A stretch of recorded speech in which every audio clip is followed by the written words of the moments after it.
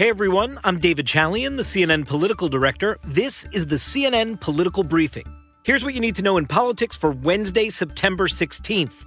Donald Trump takes tough questions from voters, not something he often does. We'll discuss that today, plus the battle over health care in the presidential race, and finally, Nancy Pelosi feeling the heat from her fellow Democrats on getting more money out the door. President Trump's town hall on ABC on Tuesday night is worth noting for the fact that it happened. We just saw Donald Trump in a setting that we don't normally see him, taking tough questions from voters. And to his credit, not getting riled up by them. The president, for all the flaws, I think, that were exposed in that town hall, he did not lash out at these voters the way he does when he gets a tough question from the press, or the way he can sort of enliven his base-loving crowd at a campaign rally. This was a totally different setting for Donald Trump. He seemed keenly aware of that. However, this town hall format also exposed that Donald Trump is not a man in command of this COVID crisis. Just give a listen to a question he got about masks. Why don't you support a mandate for national mask wearing? And why don't you wear a mask more often? Well, I do wear them when I have to and when I'm in hospitals and other locations. But I will say this.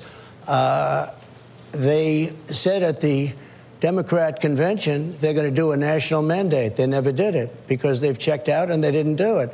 And a good question is you ask, like Joe Biden, they said we're going to do a national mandate on masks. He's called on all governors to have them. It is a state responsibility. No, but he didn't do it. I mean, he never did it. Now, there is, by the way, a lot of people don't want to wear masks. There are a lot of people think the masks are not good. Just to be clear, the president, when he is saying that, some people don't like masks and masks may not be all that great, that is at complete odds with what his own director of the CDC said today when he went out and said that wearing a mask may actually be more effective in combating coronavirus than a vaccine itself would be. The other thing is the president seemed to think that Joe Biden, as a private citizen, has some ability to actually enact a national mask policy. He's criticizing him for not having done it. He seems to not be aware of the fact that Joe Biden has no lever of power right now to pull to be able to enact such a policy proposal. The one really good thing for Donald Trump about being in this non-traditional environment for him, taking tough questions, not getting riled up in doing so, this was a form of debate prep. We know from the Trump campaign, he isn't doing much formal debate prep, standing behind a lectern and having a mock debate with somebody playing Joe Biden on the other side. This clearly, with less than 2 weeks to go before that first critical presidential debate, was a form of the president's preparation for that event.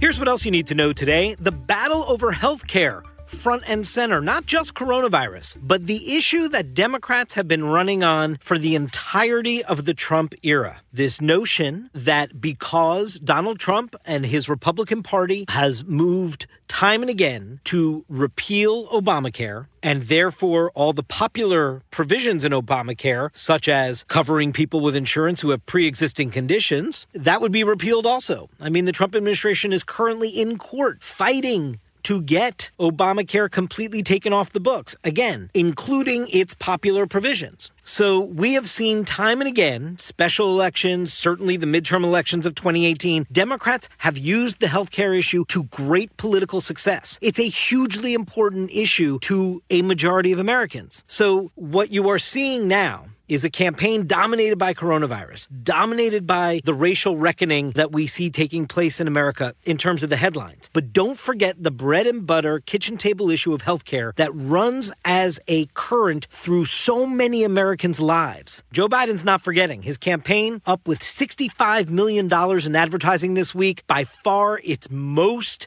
robust advertising spend of this campaign, certainly more money on the air than we have seen from a general election nominee at this early stage of the general election before, and dominating Donald Trump on the airwaves. And what is the message that is behind that money from the Biden campaign? It's healthcare.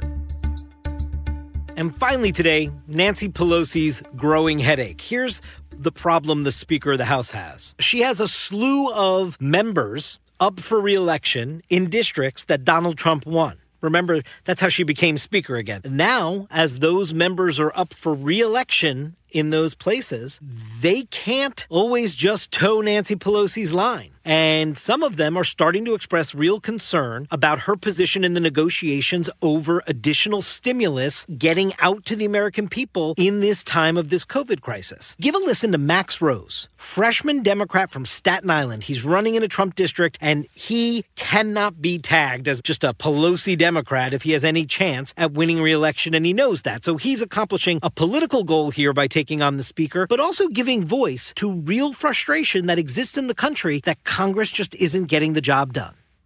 We have allegiance to our country. We do not have allegiance to our party leaders. That's not why we're here. We're here to serve this great nation, and we're here to show the American people that government can work again. Now, I don't think this bill is perfect. None of us do. But it's also not a skinny bill, and it's not a bloated bill. It is a bold bill to heal this country and to show us that our best days are ahead.